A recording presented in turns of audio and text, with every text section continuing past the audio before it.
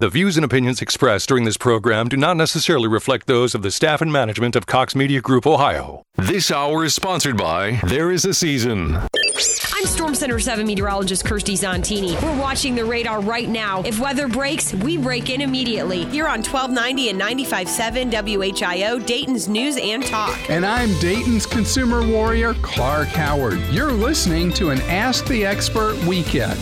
There is a season, turn, turn, turn, at daytime to every purpose under heaven.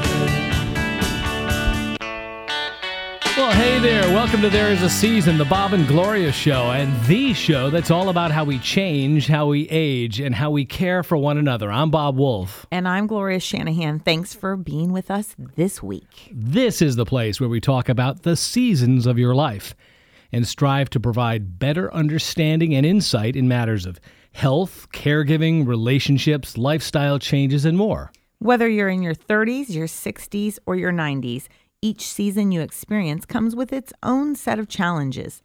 We talk about them all here and try to give you resources, insights, and inspiration to plan for a fulfilling future for yourself and your loved ones. Of course, you can enjoy and share a podcast of this program through our website, thereisasseasonshow.com, as well as on iTunes, Google Play, the TuneIn app, and many other platforms.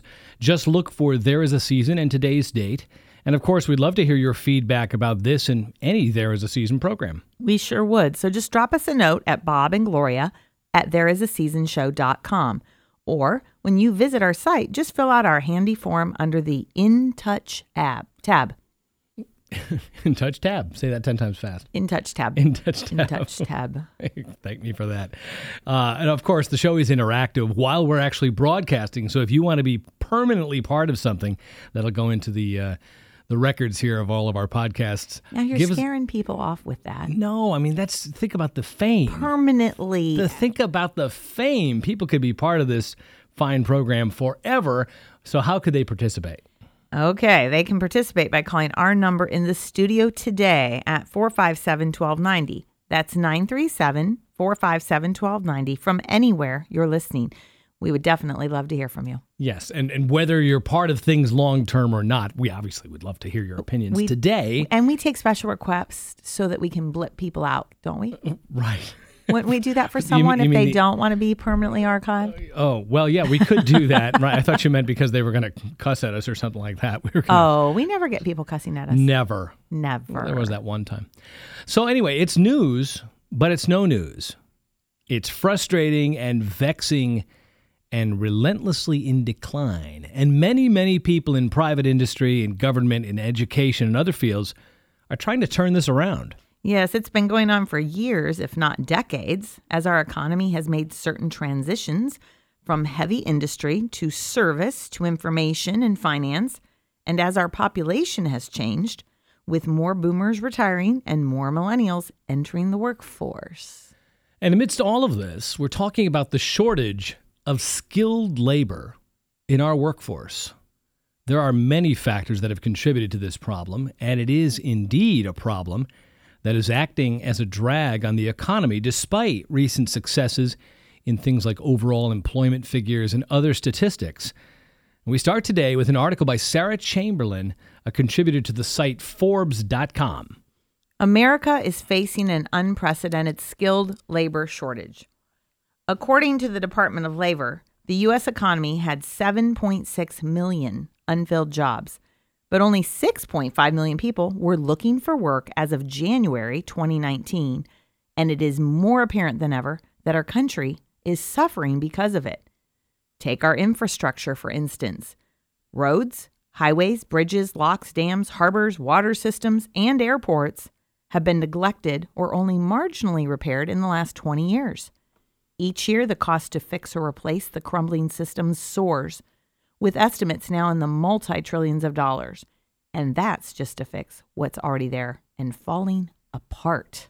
Now, our president has called for at least $1.5 trillion. I love how they throw around these numbers, but it takes a lot of bucks. It does. $1.5 trillion for infrastructure construction, fueled with government spending, including public-private partnerships and cutting through some red tape and so forth.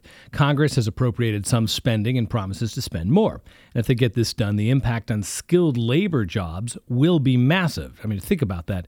In the previous administration, we talked about all this shovel-ready stuff that never really came to pass. There wasn't that much shovel-ready stuff to do. But now, again, they're looking to spend on infrastructure, and they're going to need skilled laborers to do it. So aside from federal infrastructure spending, projected job growth in many building trades continues to be positive. The Bureau of Labor Statistics, which tracks all this stuff, projects better than average employment in the building trades at least through 2026. The only problem is there simply may not be enough workers to employ. The issue is partly due to our culture's emphasis on going to college. Many high schools look to their university placement as the best judge of a quality education. That statistic discriminates against students for whom college is just simply not a good fit, especially when schools do little to inform students of non-collegiate options. It is unfortunate for those students who try college but eventually drop out, feeling like a failure, when in fact it wasn't the right place for them from the start. Now, recognizing high tuition cost, long-term student loan debt, and difficulties finding a job in the field of their college major should be motivating young men and women to look at better paying alternatives from the onset. Many are already skilled at working with their hands and prefer jobs where they can move around rather than sitting at a desk all day. High school career counselors would be doing students a big favor by informing them about the benefits of getting into technical trades. Parents who best understand their son or daughter's interest may also do well to encourage career options aside from immediately attending college. It's time we reduce the stigma around technical training. Skilled labor is not a fallback position, but a genuine positive career choice. Well, speaking recently with a group of high school seniors, most raised their hands when asked who is planning to go to college. A young woman in the class bucked the trend and said she was going into carpentry, hoping to eventually become a construction manager. She will either attend a private career education school at a cost of a few $1,000s, often covered with available scholarships, or she'll join a labor union where her education is paid for by private employers. She had obviously thought this through. A union carpenter, she said, serves as an apprentice for 4 years while earning a paycheck and attending classes. Her starting pay would be above $40,000 a year and increase every 1,000 hours worked with health care and retirement benefits. Long term, her plan is to work for 5 years, save some money, get additional training as a foreman, take college courses, and eventually become a project manager. I find it rare, first of all, that many kids have a plan as thought out as she does. This is pretty amazing, the lady they talk about in this article. Though it's the opposite track of the student who attends college first, then gets a job, she will be bringing a treasure trove of experience to the university classroom when she does attend, and I have no doubt that she'll be very successful. Now, many other areas, Bob, of building trades continue to see considerable growth as well. Joelle Salerno, the Government Affairs Director for National Electrical Contractors Association of Western Pennsylvania, said the nationwide market demand for skilled electricians will remain high. Currently, there are 16,000 job openings for electricians, with more anticipated as many current electricians are near retirement age. Future job growth in the electrical field will be with energy efficiency, power over Ethernet, and retrofitting buildings. We have drilled into our children's heads college, college, college all their life. And we need to get some students earlier to let them know of these career options, said Salerno. She noted that at some International Brotherhood of Electrical Workers training centers, a student will earn an associate's degree, all the while also receiving a paycheck.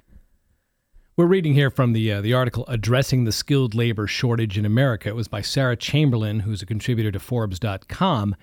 Wrote this within the last year here. And just so it's, we're being fair to the folks out here who have been on this, there has been an awful lot that's been done in this regard in terms of trying to stem the decline, I guess. And there's a lot of reasons that you'll hear us talk about here today. People going to college a lot more than they used to. Also, older workers retiring in the baby boomer generation from skilled trades has created this kind of leaky pail. An awful lot of these folks are going into their retirement, and people are not replacing at the same level, largely because they're going into college and not going into the technical fields. And we'll also get into all the stigmas and myths that are out floating around about the trades. And so this has been this is not a new problem. It's been going on for years. Some people would say it's been going on for decades, and it is somewhat masked by the overall statistics you read about unemployment. And we'll talk about that more too.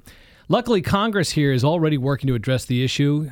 U.S. Representatives Anthony Gonzalez and Cedric Richmond recently introduced a bill called the Jumpstart Our Businesses by Supporting Students Act. That's JOBS Act.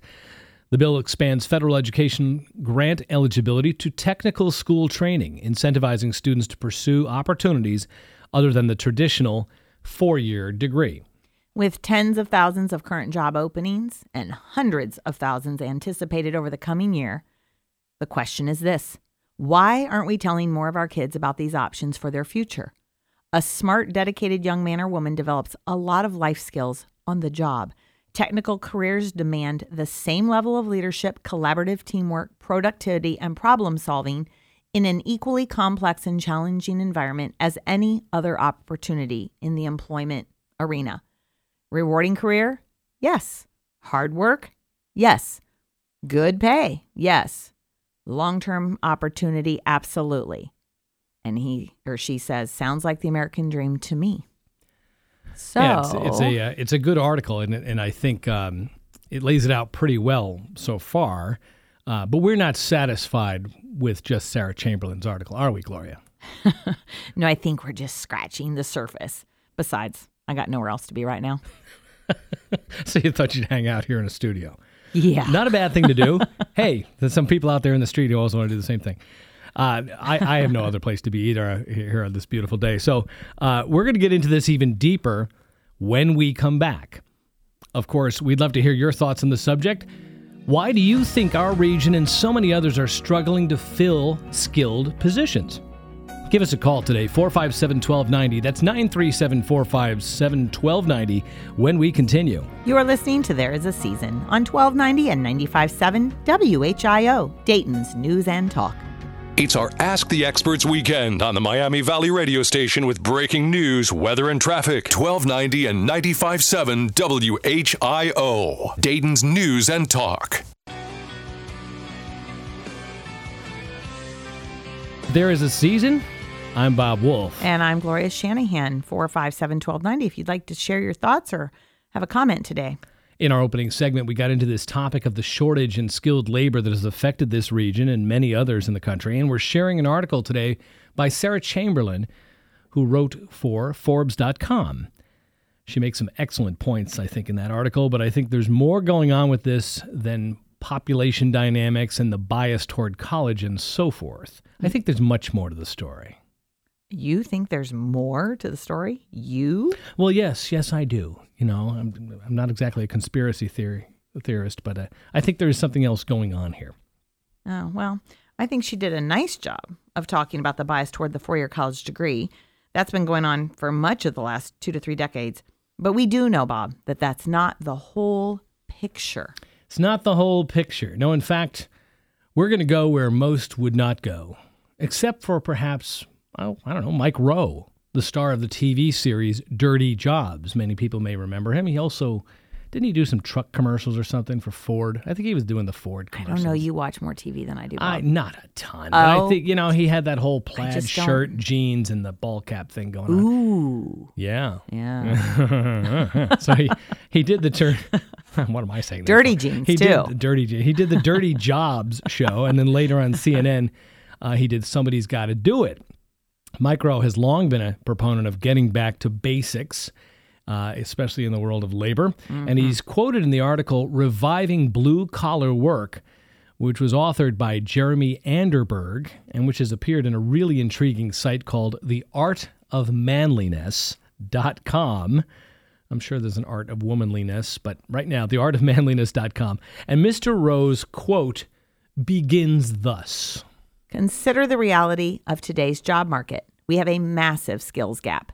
Even with record unemployment, millions of skilled jobs are unfilled because no one is trained or willing to do them. Meanwhile, unemployment among college graduates is at an all-time high, and the majority of those graduates with jobs are not even working in their field of study. Plus, they owe $1 trillion in student loans. Jeez. $1 trillion. Unbelievable. I know. And still, we push a 4-year college degree as the best way for the most people to find a successful career. That comes from Mike Rowe. Now, for better or for worse, it says here in this article, Reviving Blue-Collar Work, what we do for a living often defines us. It's one of the first questions we ask people when we meet them for the first time. Remember, we always talk about the first 20 years. What do you want to be when you grow up? You know, what are you going to do? What are you studying in school? Now we ask, what do you do for a living? It's where we end up spending 90,000 hours of our life over the course of 40-some years. Unfortunately, most people count themselves as unhappy with their work by a ratio of 2 to 1 worldwide. Pop culture endlessly makes fun of the drone-like office employee, and yet that's where most of us are. Is there a better way? Are there careers that could engage us, provide for us, and make us happier? The answer is a resounding yes. And we're going to talk more about that when we come back after the news. We're going to tell you where you can find this article, certainly later on in the show. And we're going to probe this question of what is going on with the shortage in skilled labor. Have we become so focused on service and information and financial industries that we're not interested in making stuff anymore? Is it something else?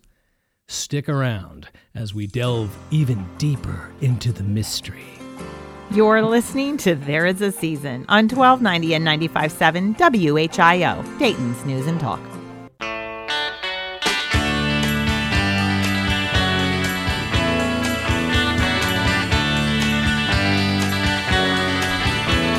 Welcome back to There Is a Season with Bob and Gloria, the show about how we change, how we age, and how we care for one another. I would be Bob Wolf. And I would be Gloria Shanahan. 457-1290 to weigh in on today's topic. That's 937-457-1290. And, of course, we'd love to hear from you. We've opened the program here talking about the shortage of skilled labor, and we heard from Sarah Chamberlain, who wrote for Forbes.com. And then we jumped into another article here that we found on the artofmanliness.com called Reviving Blue-Collar Work, 4 Myths About Skilled Trades. And Mike Rowe, of course, from the TV series Dirty Jobs, has weighed in on this and had some commentary. But the article written by Jeremy Anderberg asks the question, is there a better way? Are there careers that would engage us, provide for us, and make us happier in life? And the answer is yes, but with the important caveat. Young men should expand their search, and it just doesn't apply to men, but the article is written that way, should expand their search for a career beyond the white-collar gigs that are pitched to most of us from our first day of secondary education. For modern high school students, the default path, see if this sounds familiar, the default path is graduating from high school, going on to a 4-year college, and then finding work in an office. In fact, there are nearly twice as many business degrees handed out as any other single degree. But college simply isn't for everyone, and neither is a lifetime of sitting at a desk. Luckily, there's a world of satisfying, good-paying jobs beyond the cubicle wall. Yes, and so let's get started by exploring the myths that have made the path of blue-collar work something that most young men don't even contemplate taking. So, the 4 myths of skilled labor. Welders, plumbers, electricians, machinists, they're in higher demand now and have greater benefits than they ever have. Now, while our nation endures record unemployment for young people, there are literally thousands upon thousands of trade jobs available, now, very good jobs, mind you, that go untaken because there aren't skilled laborers to take them. So there's good work and good money to be had in the trades. So why aren't more young people picking up their hard hats? Well, it boils down to this, Bob. Stereotypes. Our nation's workers are holding on to stereotypes about blue-collar work and about trades that may have been true 50 years ago, but simply aren't the case anymore. There are a number of myths that folks hold about skilled trade careers, and we're going to take a look and get to work dismantling them right here in our studio. Dismantling. Aren't we, that. Bob? That sounds like a big blue-collar kind of job. So start dismantling them. Keep in mind all the things we've said in the past here also about this weird thing that's occurred where we got all these degrees coming out. And then how many people are living with somebody who's 25, 26 years old in their house still And that degree isn't doing them a whole lot of good. They're not working in that field. They might be a barista or something at Starbucks, which is a fine transitional job. But why spend tens of thousands of dollars getting a college degree if that's where you are? Or they just didn't go off to college because they really just didn't want to. They didn't like school. And so they're doing not much other than maybe, a couple, part-time jobs here and there. But the pathway that was referred to there in that article, it talks about how a lot of people go to high school and then they're expected to go on to some kind of a college. That is very familiar to a lot of people. And one of the myths that exists here, they point out in this article, is this: blue-collar work is seen as beneath white-collar work. There's a quote here from Francis Parker from 1897. And he's commenting in something called the country school problem. And he says, "My plea, then, is that the country school should make farm labor and all labor honorable. It should dignify it, should show that the environment of the country furnishes inexhaustible resources for intellectual life." Blue collar and white collar are two sides of the same coin, according to Mike Rowe. And as soon as we view one as more valuable than the other, we'll have infrastructure. Didn't we talk about that earlier? We'll have infrastructure that falls down. We'll have a skills gap. Yes. And since ancient times, manual labor has been looked upon as a job for slaves or for the lesser. The upper classes did their work with their minds. They philosophized. They ran cities and nations, sold goods. Though for a long time, even merchants were looked down upon, since in handling money, they were inferior to those who made their living purely through cognition. Egyptians, Greeks, white Americans in the 1800s. These groups of people spurned physical labor and forced others to do it for them. It was hard, and as our human tendency is to seek comfort where we can, it was a mark of status to be above it. During the industrialization period at the turn of the 20th century, manual labor lost some of its stigma. It was where the economy was going. It was where most of the jobs were. And there was a sense of it being absolutely essential to the building up of the country's quickly expanding roads and cities. You learn all about this in school. Remember the Industrial Revolution and all that. As learning a trade was a definite step up from being a cog in the factory system that had arisen in the 1800s, or from working in the agrarian life before that, skilled craftsmen started to gain a greater measure of respect. After World War II, however, more and more folks began enrolling in four-year colleges, spurred on in large part by vets getting their tuition taken care of by the U.S. government through the GI Bill. Virtually unlimited free education? Who wouldn't take that deal?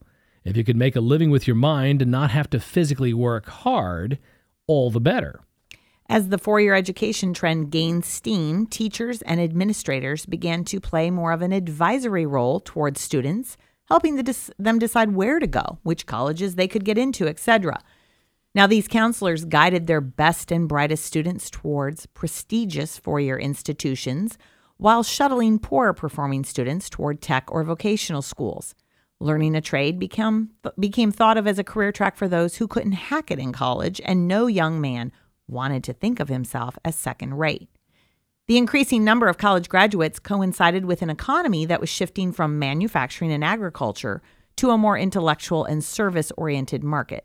Today, over 3/4 of Americans work in some kind of white-collar position. Thus, with the image of blue-collar work diminishing and the market for white-collar jobs expanding, it began to be cultural dogma that if a young person wanted a good, respectable, well-paying job, the only option was to go to college. More education was always seen as better, the assumption being that the more education someone has, the smarter they are. And the better job or life they'll have later on.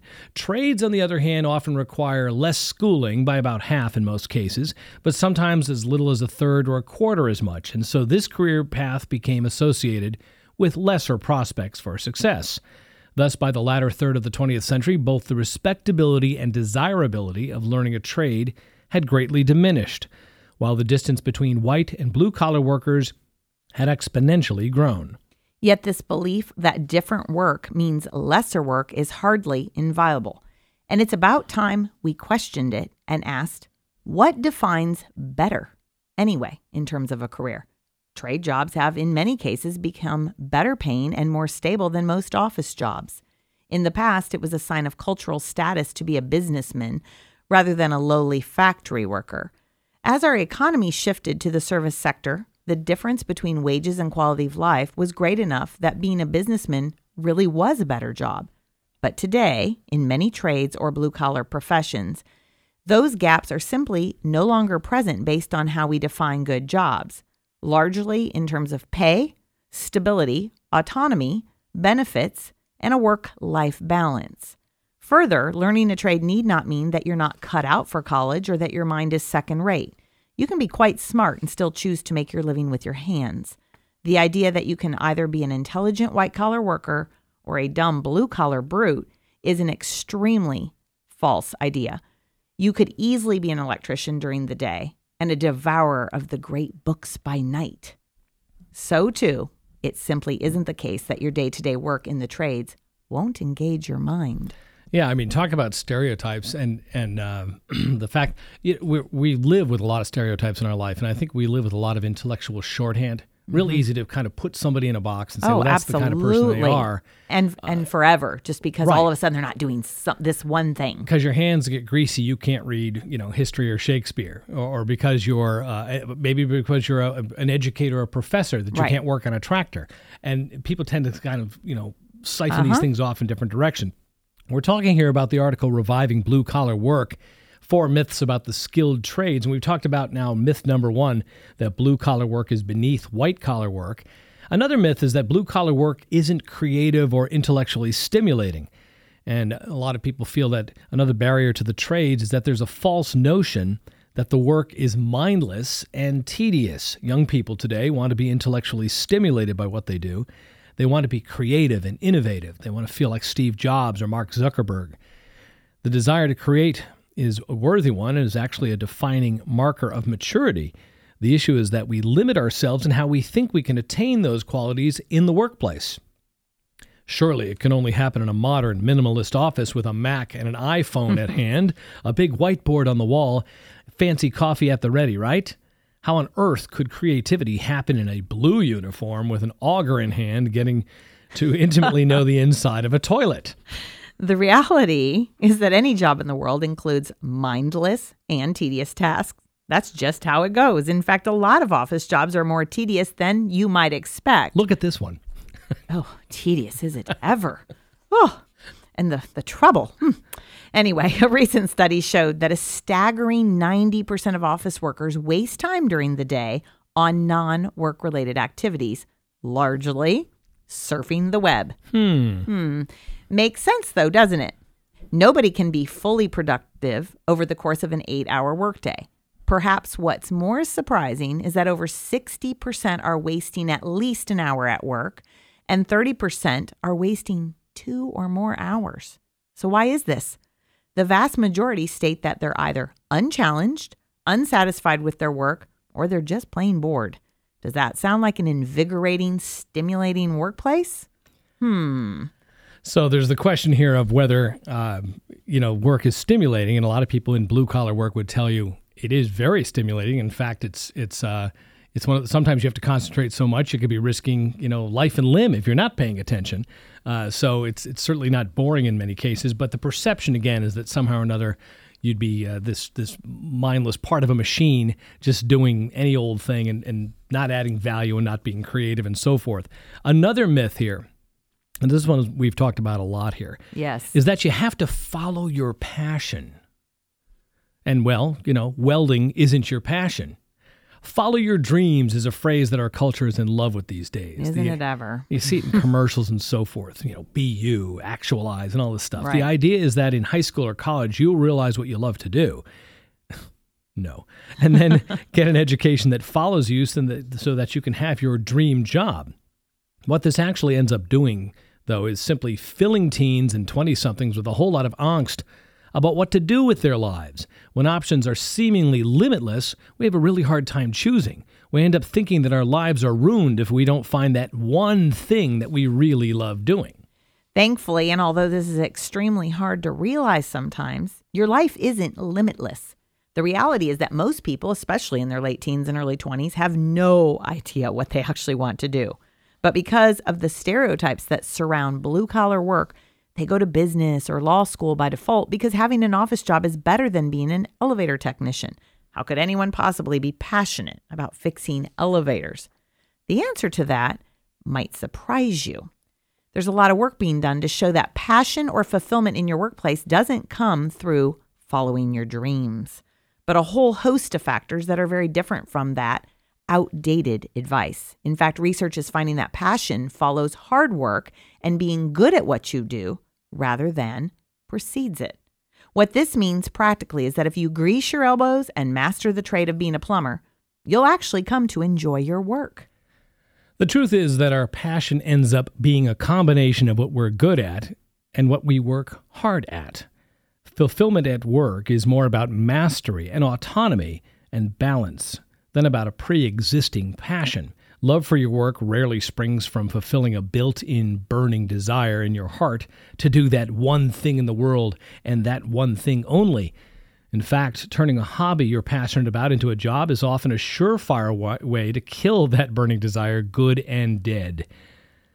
To learn more about this, we're going to point you towards some additional materials here in our next segment. And we're also going to talk about myth number 4, that dirty hard work is undesirable. So coming up, we've still got more of the article, Reviving Blue-Collar Work, 4 Myths About Skilled Trades. As we said, we've got some resources for you, and if we can squeeze in a peek at some upcoming shows here on There Is a Season. You are listening to There Is a Season on 1290 and 95.7 WHIO, Dayton's News and Talk. It's an Ask the Experts weekend on Dayton and Springfield's 24-hour news, weather, and traffic station, 1290 and 95.7 WHIO, Dayton's News and Talk. Welcome back to There Is a Season. I'm Bob. And I'm Gloria. Yes, you are. Johnny on the spot. Janie on the spot. My mic was way over there. We got a great program we're talking about here today, the shortage of skilled workers in the market. Other programs coming up here, though, in the next several weeks. We're going to talk about, is it possible to ward off or delay Alzheimer's? Interesting topic there. Also, can you afford long-term care? Many Americans are asking themselves that question, and they're concerned about it. And also, Medicare annual election period. You've seen the ads. Now cut through the hype with our friends from Medicare Planning of Dayton. That is all coming your way here on this program. So today we were talking about reviving blue-collar work and discussing the 4 myths of skilled trades. And of course, one was that the work is beneath white-collar work. We talked about that. Also, number 2, blue-collar work isn't creative or intellectually stimulating. Number 3, you have to follow your passion when welding or other things like it are not your passion. And also myth number 4, that dirty hard work is undesirable. And we'll pick it up there. Yeah, so the truth really here is that the world belongs to those who hustle. Ambition without elbow grease won't get you anywhere. Even this generation's career heroes, the late Steve Jobs, Zuckerberg, Richard Branson, worked insanely hard at their jobs.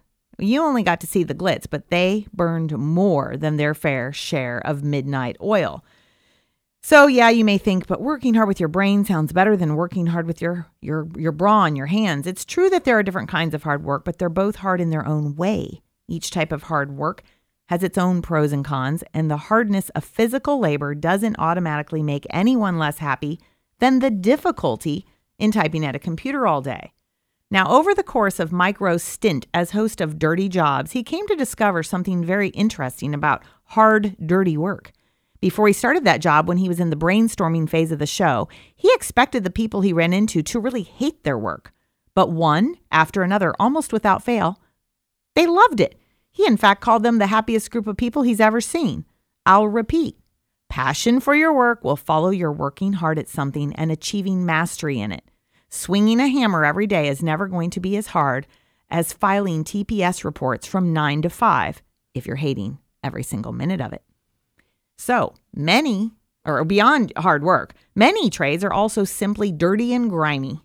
We've recently highlighted our culture's obsession with being clean, haven't we, Bob? We've talked about that before, yeah. Antibacterial soaps and all this. This attitude carries over, unfortunately, into how we view work. We want things to be neat and tidy and minimalist, just like that clean and beautiful Apple laptop sitting on your clean desk.